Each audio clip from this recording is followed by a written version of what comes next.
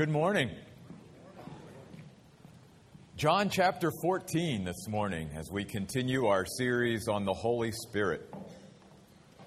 John's Gospel, chapter 14.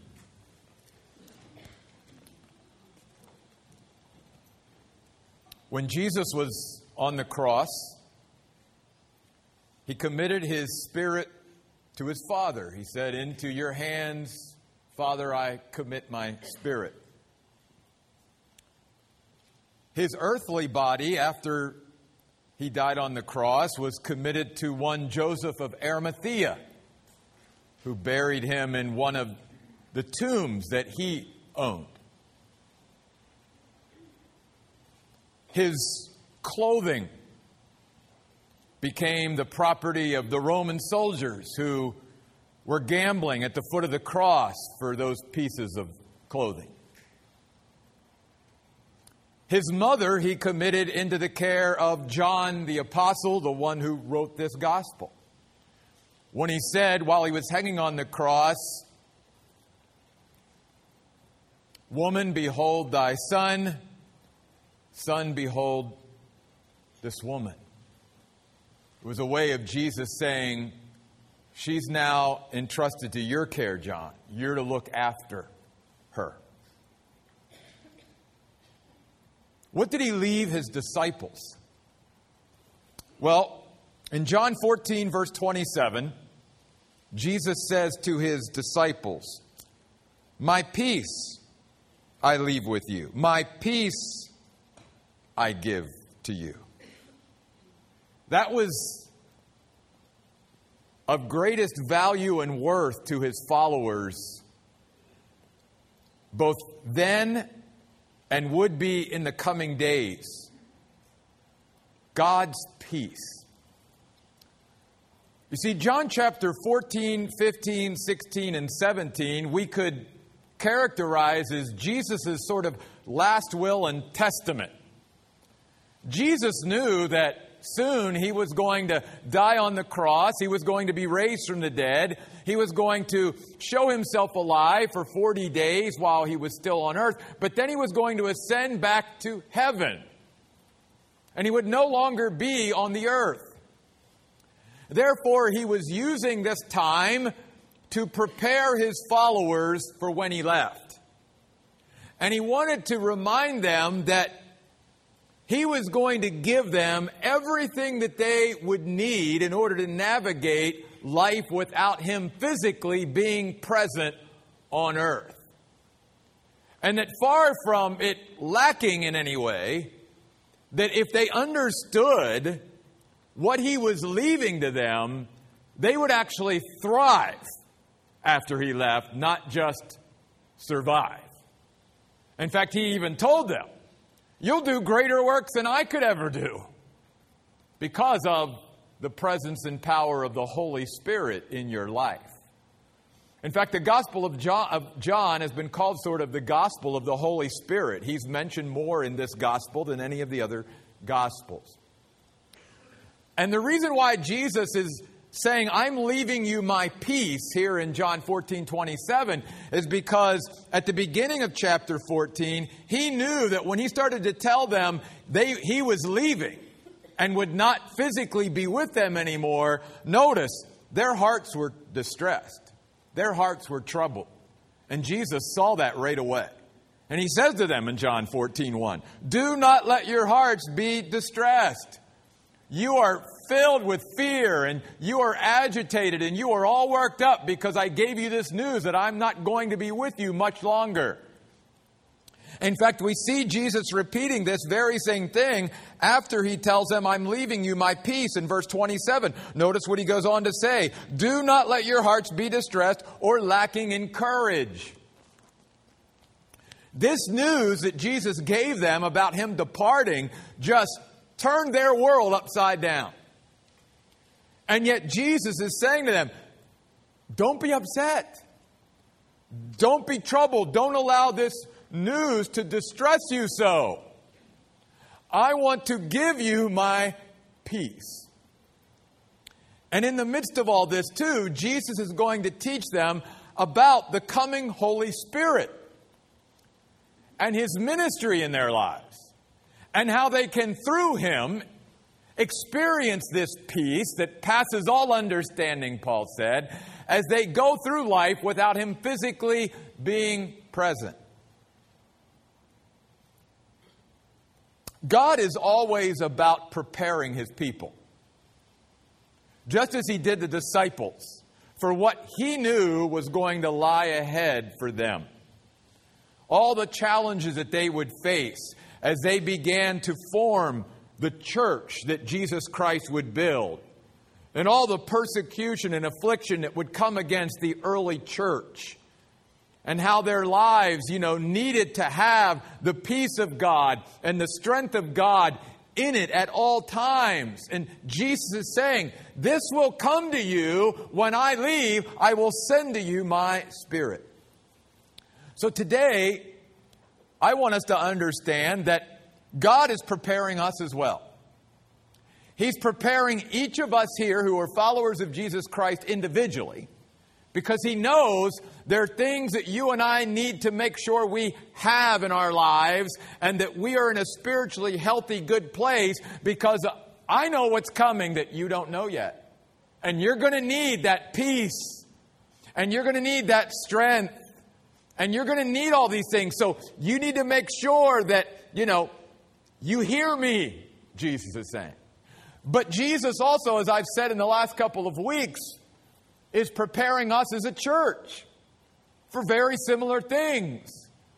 That we're not just going to be moving into our own church facility, but by raising our profile and by putting our own footprint in this East Valley, there's going to be new challenges and new seasons ahead and new things. And we're going to, as a church, need to make sure that we are taking in all the preparation that God wants to do in our lives. So once we get to that place, we can rise to the challenges and go through the trials and be able to even become all that God wants us to be as a church. Preparation. God is always preparing us. And here in this chapter, Jesus is going to remind His disciples that when He leaves and the Holy Spirit comes, there's 4 distinct ministries that the Holy Spirit will bring to their lives. The first one I want you to see is this. The Holy Spirit is our helper, our supernatural helper. Jesus says in verse 15 of John 14, if you love me, you will obey my commandments. Then I will ask the Father, and He will give you another advocate to be with you forever. The Spirit of truth, whom the world cannot accept, because it does not see Him or know Him, but you know Him, because He resides with you and will be in you. And Jesus goes on to say, I will not abandon you as orphans. In other words, like an orphan, you will never be all alone. You may think that by me leaving physically and going back to heaven, that somehow now you are here to navigate life all alone, without someone to provide and protect and look out for you and care for you, as maybe an orphan would if they lose their family or their parents. And Jesus is saying, I will not leave you all alone. In fact, Jesus even said, I'll never leave you nor forsake you. But the reason why His followers never have to be alone or feel alone is because He said, when I go, I will ask the Father, verse 16, and He will give you another advocate. It means a supernatural helper, comforter, strengthener. Can't even say that word. In fact, in the Latin, comforte, where we get the word comfort from in English, literally means with strength.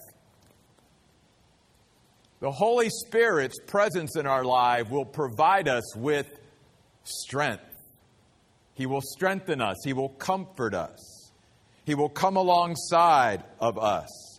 and be our support and our helper and our encourager. In fact, there's really not one word or even several words in our language that can sort of sum up what the word advocate means. But I like supernatural helper. And we know that this advocate is the Holy Spirit because Jesus again refers to him that way in verse 26. He says, but the advocate, who is the Holy Spirit, whom the Father will send in my name. So we know that's who the advocate is. It is the Holy Spirit of God. And Jesus is saying to his followers, look, I'm not going to leave you all alone. You're going to have the Holy Spirit in your life. And He will always be there to be a supernatural helper for you. Not just any helper. Not just the kind of help that you and I can get from other human beings, which is fine at times and great at times. But this raises it to a whole other level. Now you have God helping you at all times. In fact, a couple things Jesus here says about the Holy Spirit that's very important. In verse 16, he calls the Holy Spirit another advocate. And the word another means another of the same kind or of the same quality. And the reason why that's important is Jesus is saying, when the Holy Spirit comes, it's not like you get leftovers now or you get second best from God because I leave. In other words, He's elevating the Holy Spirit to the same level as Him. He's saying there's no drop-off in you receiving the Holy Spirit even though I'm gone. He is equal with me. And that's exactly what we believe about the Trinity. That even though God the Father, God the Son, and God the Holy Spirit exist in three distinct persons, they are absolutely equal as God. One God, three persons. So it's not like you and I now have the Holy Spirit in our lives and somehow we have less than we would if Jesus was right here with us. Jesus is saying, no, in no way. The Holy Spirit is omnipotent, is omniscient. All the things that God is, the Holy Spirit is, because He is 100% fully God. Another thing Jesus reminds us of here that many times even Christians sort of struggle to wrap their minds around is that the Holy Spirit is not some force. He's a person. Notice the personal pronouns here that Jesus uses in verse 16 and 17. He says, because it does not see Him, speaking of the world not being able to receive Him, or know Him. But Jesus says to His own followers, but you know Him. A him can't be an it. And Jesus is saying, the Holy Spirit is not only equal to me and the Father, but He is a person. A person. And then Jesus says something very important to His disciples. He says that the Holy Spirit already has been residing with them in the sense that when they needed His help during Jesus' earthly ministry to perform miracles and to teach and to do the things that Jesus asked them to do, He was with them. But come Pentecost, when we get into Acts and the Holy Spirit literally falls, then Jesus says, He will be in you. In you. And Jesus says this will be forever. Forever. The Holy Spirit will be with them. You see that at the end of verse 16. He will be with you forever. Jesus is speaking about an abiding, permanent relationship where the Holy Spirit isn't just beside them as Jesus was when He walked the earth with them in a human body, but now He will indwell every true believer in Jesus Christ, which means that this supernatural helper that we have literally goes with us everywhere we go. There's no time at all, if He's in us and will be with us forever, that we don't have the help of God in our lives. That there's no time at all where we may feel alone, but we're not alone. Because the Holy Spirit lives in us now and dwells within us and will be with us, how long? Forever. In fact, Paul said in Romans chapter 8, verse 9, to believers, that we are no longer of the flesh, but of the Spirit, if the Spirit of God lives in us. And if one does not have the Spirit of God, then he does not belong to God. The Bible clearly teaches that if you and I do not have the Holy Spirit indwelling us, then we are not a Christian, though we may claim to be. That we are not, or that we do not have a relationship with God, even though we may claim to. That the mark of a true believer in Jesus Christ is the indwelling Holy Spirit. It's not baptism. It's not anything external that we can do. It is the presence of the Holy Spirit in our lives. That's the true mark. That's the one that can't be faked. That's the one that truly marks who the people of God are and who they are not. And when the people of God have the indwelling God living inside of them and will be with them forever, then as Jesus reminded his own followers, we have a helper.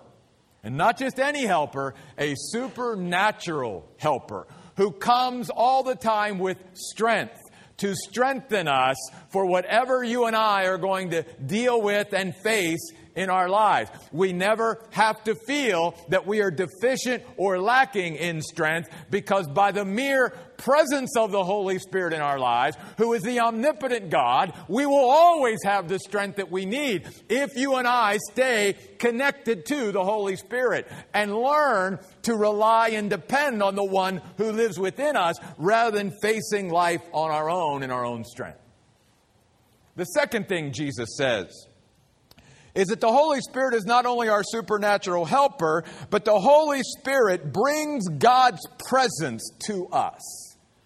What do I mean by that? Well, just like we talk here sometimes at the Oasis and maybe even amongst one another, that you sense God's presence or you know God is here and you sort of feel Him in a tangible, palpable way. How can you and I do that? How can human beings, flesh and blood, somehow get connected to the spiritual world that is invisible and unseen? Through the Holy Spirit.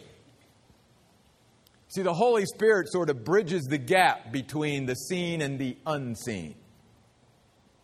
And the Holy Spirit is the one that makes God's presence very real to us in our lives. Sad to say, there are many Christians and many churches and maybe even professing, obviously, people that never have truly felt the presence of God in their lives, or at least it's been a long, long time since they felt the presence of God. In other words, when you and I or someone would talk about feeling the presence of God, like sometimes we do even here at the Oasis, some of people would be like, what? What are you talking about? I've never felt the presence of God. And the reason that may be is either one does not have the Holy Spirit in their lives, so they are incapable of understanding the presence of something unseen and yet you can feel it, or else they're not tapping in and connecting to and relying and depending on the one who brings God's presence to us, who makes it real. That's why I know that if there were people, sometimes in my house besides myself, they would probably commit me to some, institution. Because I'll go around my house when I'm all by myself and I'm talking to Jesus. And if my neighbors looked in, they go, who's he talking to? But you got to understand, to me as spiritual people who have that presence of God very real in our lives, we have no trouble talking to an invisible God. Because we know He's there. We know He's with us. And how do we know that? How can we sense it? Through the Holy Spirit who lives within us. He makes God's presence very real to us. And that's what Jesus is teaching. Notice the words that Jesus uses here. Look at the end of verse 18. Jesus says, I will not abandon you as orphans. I will come to you. Come to you how? through the presence of the Holy Spirit. Notice what he goes on to say. In a little while, the world will not see me any longer, but you will see me. How will they see him? He's going back to heaven through the Holy Spirit. Because I live, you will live too. And then he goes on in verse 20 to say, you will know at that time. What time's he talking about? I believe he's talking about Pentecost, when the Holy Spirit will come and permanently indwell his followers. That I am in my Father, and you are in me. And notice this, that I am in you. In other words, Jesus is sort of like blowing their minds. You know the commercial where the top of the head goes... Because here's why. Remember, they're troubled. Jesus, you can't leave us. We won't know you anymore. And there's so much more about you that we want to know. And Jesus, like, time out, guys. Do you realize that when I physically leave you and I send my Holy Spirit into your life, that you will know more about me than you ever could while I was physically with you? Because when I'm physically with you, limited in this human body, there's only so much sort of connection and knowledge and understanding and comprehension you will have of me.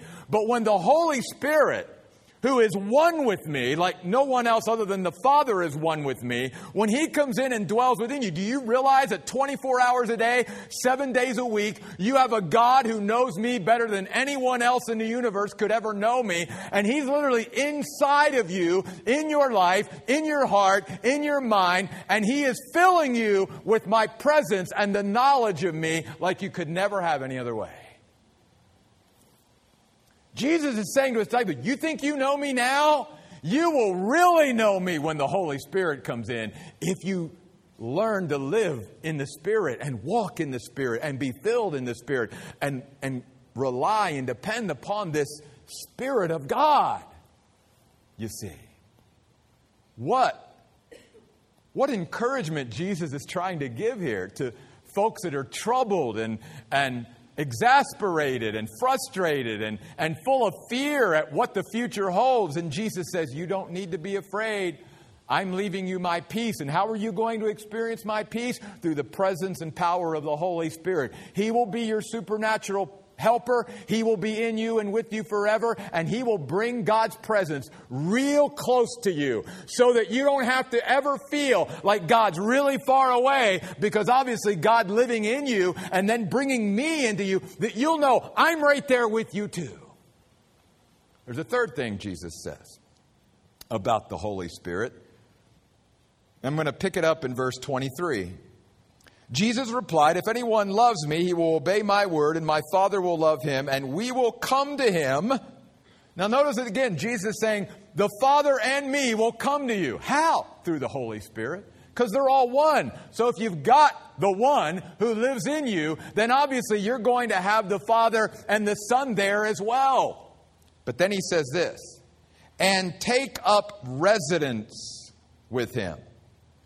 The third ministry of the Holy Spirit that Jesus declares to His disciples is this. The Holy Spirit prepares room or makes space for God to dwell in our lives. Let me repeat that. The Holy Spirit prepares room or makes space for God to dwell in our lives. As I've said many times before, when a person gets saved or expresses faith in Christ as their Savior, they get all the Holy Spirit. We've already talked about that. God does not give His Spirit sparingly, in limited measure, John 3:34. We get all the Holy Spirit. But when a person gets saved, God doesn't get all of us. There are parts of our life that we have yet to yield over and turn over to God. We, unlike God, who doesn't believe in compartmentalization, human beings are really good at compartmentalization. And even as Christians, we're like, well, God, you can have that part of my life and you can have that aspect of my life, and I'll give you control over this and that. But this is mine, God. This is mine.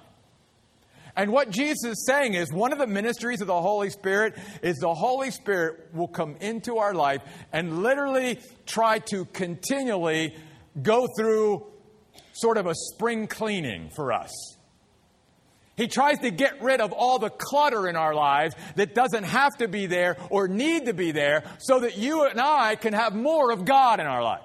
Because let's face it, even as Christians, many times God is sort of pushed to the fringe or to the edge of our lives. Instead of Him being at the very center and priority and having preeminence in our lives, we go, God, it's really nice that, I've got you and I know you're out there and whatever, but pretty much I'm going to fill up my life with the things that I want to do and all these different things. And if there's any space left over, God, you'll get that space. Well, see, the Holy Spirit, when He comes into our lives, He's continually and constantly working on us to try to get rid of the clutter. It's like coming into our spiritual garage and saying, oh, Jeff, that doesn't need to be there. If you got rid of that in that corner, then look at how much more room I could fill up there. And that's what the Holy Spirit does. Can I tell you, too, that's one of the reasons why a lot of times people avoid the Holy Spirit. They avoid church where God's presence is being felt and where He's moving, because they don't want to get rid of the clutter. They don't want to go through any kind of spiritual house cleaning in their lives. They sort of like the way things are, and they know that if they continue to allow the Holy Spirit to work, that He's going to try to move some things out so that God can more prominently move in. But that's exactly what Jesus says. Take up residence. The word doesn't just mean, well, He lives within us. It means He wants to just completely fill us. Let me show you this. Keep your finger there in John 14 and go over to the book of Ephesians for just a moment. You'll see this really clearly in a couple verses in the book of Ephesians, chapter 2. In fact, this is a verse I used Wednesday night. Ephesians chapter 2, verse 22. Paul's talking to the church here. And he's reminding us that both individually and corporately, that God is creating and building a dwelling place for His Spirit. Notice he says that in verse 22, Ephesians chapter 2. In whom you also, as being built together into a dwelling place of God in the Spirit. You say, well, God does dwell in me if I'm a Christian. Right. But He doesn't have every part of us yet. He doesn't have every room of us yet. He doesn't have every aspect of our lives yet. We haven't turned or yielded or surrendered everything over. And the reason why God wants to do that is He wants to fill us up with Him. Because He knows that that's actually best for us when we are filled up with Him and we don't have all this other stuff crowding God out of our lives. We know that because notice at the end of chapter 3, verse 19, when Paul gets to sort of the end of his thought here on this whole process, he even says in Ephesians 3:19, so that you may be filled up to all the fullness of God. That's the goal. Well, see, Paul doesn't say that you and I are automatically filled to all the fullness of God just because we're saved. No, Paul's saying this is a prayer of mine for Christians, that they would learn to be filled up with all the fullness of God. Well, how can one be filled up with all the fullness of God if we've got all this other stuff and clutter in our lives? We can't. So what the Holy Spirit will do is say, Jeff, you don't need that. Jeff, this is blocking more of God coming in. So try to push, so that God can flood into our lives and so we are filled to the full with God. Another ministry of the Holy Spirit, back to chapter 14 of John, is that the Holy Spirit is not only our supernatural helper, He not only brings God's presence and makes Him real to us, He not only prepares room and makes space for God to dwell in our lives, but He is our ultimate teacher. Look at verse 26. But the advocate, the Holy Spirit, whom the Father will send in my name, will teach you everything and will cause you to remember everything I said to you. Now, yes, God calls certain people to teach His word, like myself. But ultimately, because I'm human, I can't be your teacher. I can be the human vessel that God uses to bring His Word to light to you, but it's got to be the Holy Spirit of God who lives within you, who first of all will fashion God's message to be very personal to you and cause you to hear the things that you need to hear at this very time in your life, so that it's not just this sort of generic thing that goes out and is the same for everybody. No, the Holy Spirit literally will take this message even today, and He will personally sort of suit it and fit it just to you. That's how He teaches us. In fact, the word teach here means to cause to learn. The Holy Spirit causes us to learn about God and the things of God and the ways of God. And because He is God, no one knows God better than God. That's where sometimes we slip up as human beings, because we start relying too much on a human being who cannot know God as well as God does, and we start looking to a human being to be our ultimate teacher rather than to just say, he's my pastor, but he's just the human instrument that brings God's message to my heart and mind. It's the Holy Spirit who lives within me who causes me to learn these things and understand and comprehend and apply them to my life. That's not me. I could never do that. I don't have the capability to do that as a human being. And then I love this. He also says, and the Holy Spirit will cause you to remember everything I said to you. Can I tell you, as I get older, that even means more? Because I was like, man, I keep forgetting things, I'm losing it, right? Well, here's the cool thing. Jesus said, well, when the Holy Spirit comes in, He'll remind you of things, and here's how He does it. It's a great word. It means that the Holy Spirit literally sort of whispers or suggests very quietly into our life so that we can remember. It's not like He stirs our memory as much as He literally tells us again some things that we knew but we've sort of forgotten. But He does it quietly. Doesn't that remind you of what the Old Testament says when it says, when you try to hear God and listen for God, He doesn't come in the big, earthquake and the wind and the storm, but He comes in what? That still, small voice. So here's something really important for us then. Two things out of this passage. If the Holy Spirit is our ultimate teacher, then that means, first of all, you and I need to be teachable. We need to continually bring a teachable spirit, a humble spirit to the Holy Spirit. And not come across like we know everything and that we can't learn anymore. You see. That's one. And then secondly, you and I have got to learn, especially in the day and age in which we live, to find and to be very intentional to carve out some kind of quiet time in our life. Because part of the problem of why Christians are not learning as much from the Holy Spirit as we could be is there's too much noise in our life all the time, and we do not quiet ourselves before God to hear that still small voice of His Holy Spirit. Now, I'll say this.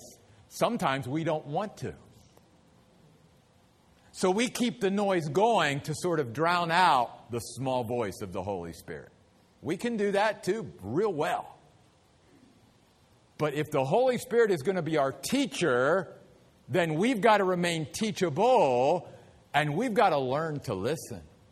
And learn at times to be quiet so we can hear Him suggest quietly things into our mind and in our heart to cause us to remember. After all this passage this morning in this chapter ends on what many might seem a sort of odd note. After Jesus says all this about the Holy Spirit to hopefully bring peace and comfort and encouragement to His followers who are freaking out that He's getting ready to leave the earth, Jesus says this.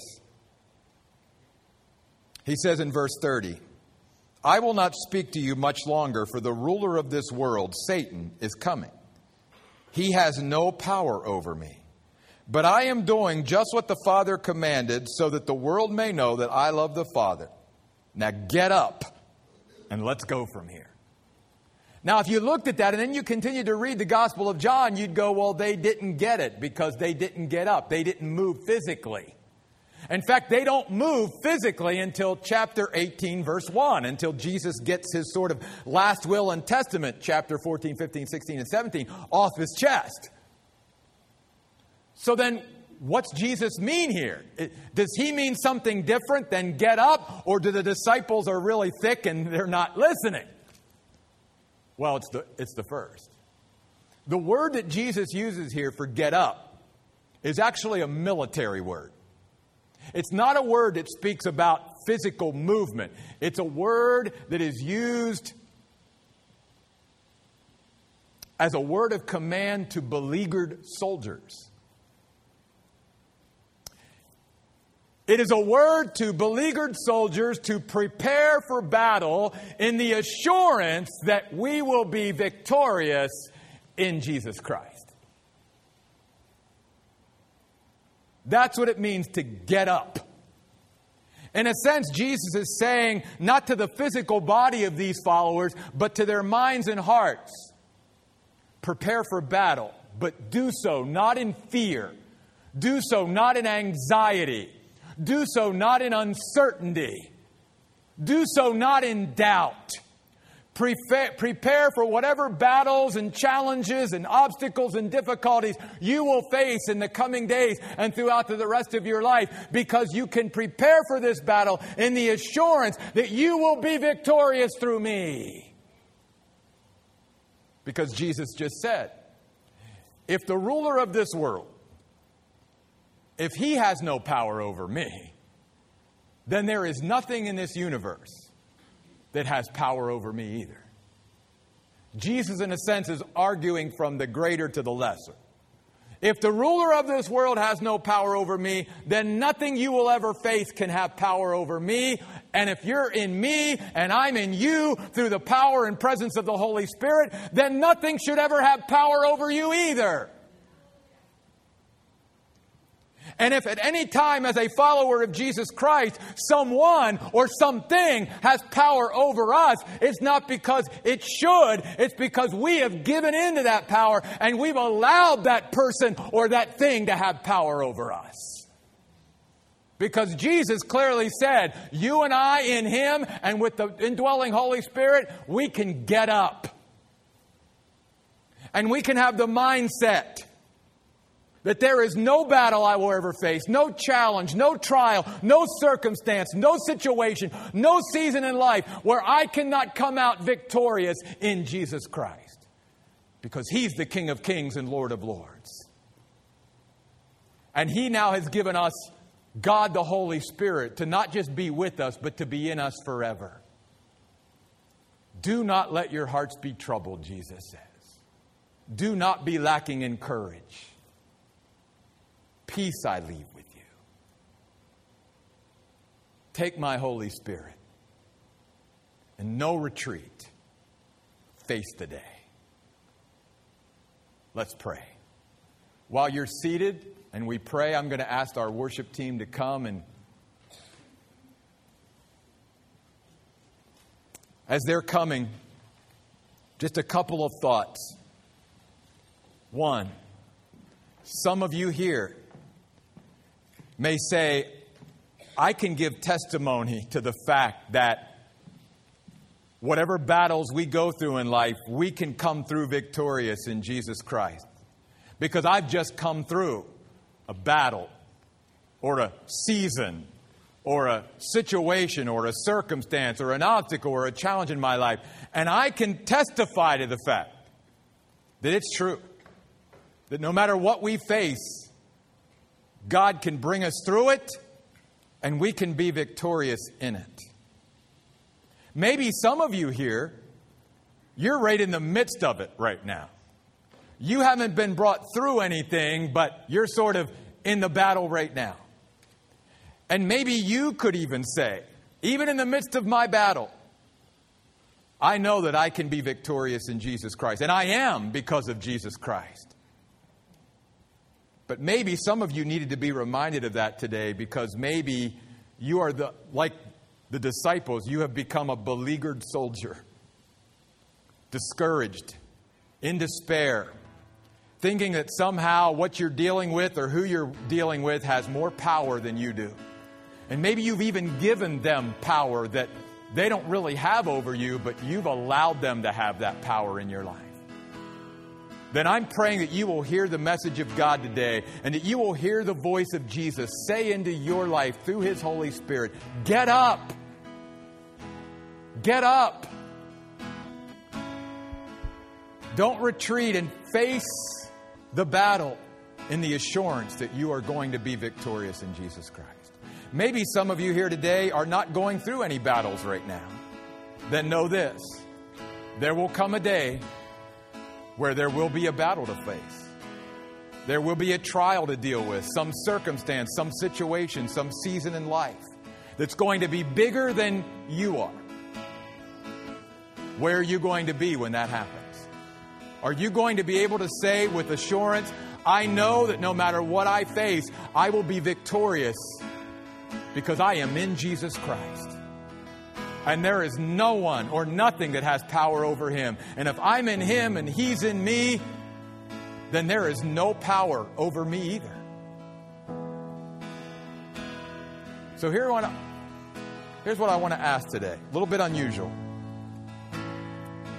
Would any of you, before we sing this last song, would you be willing to say as a testimony, a public testimony, say, well, I didn't plan on coming to church and giving my testimony. Yes, you could.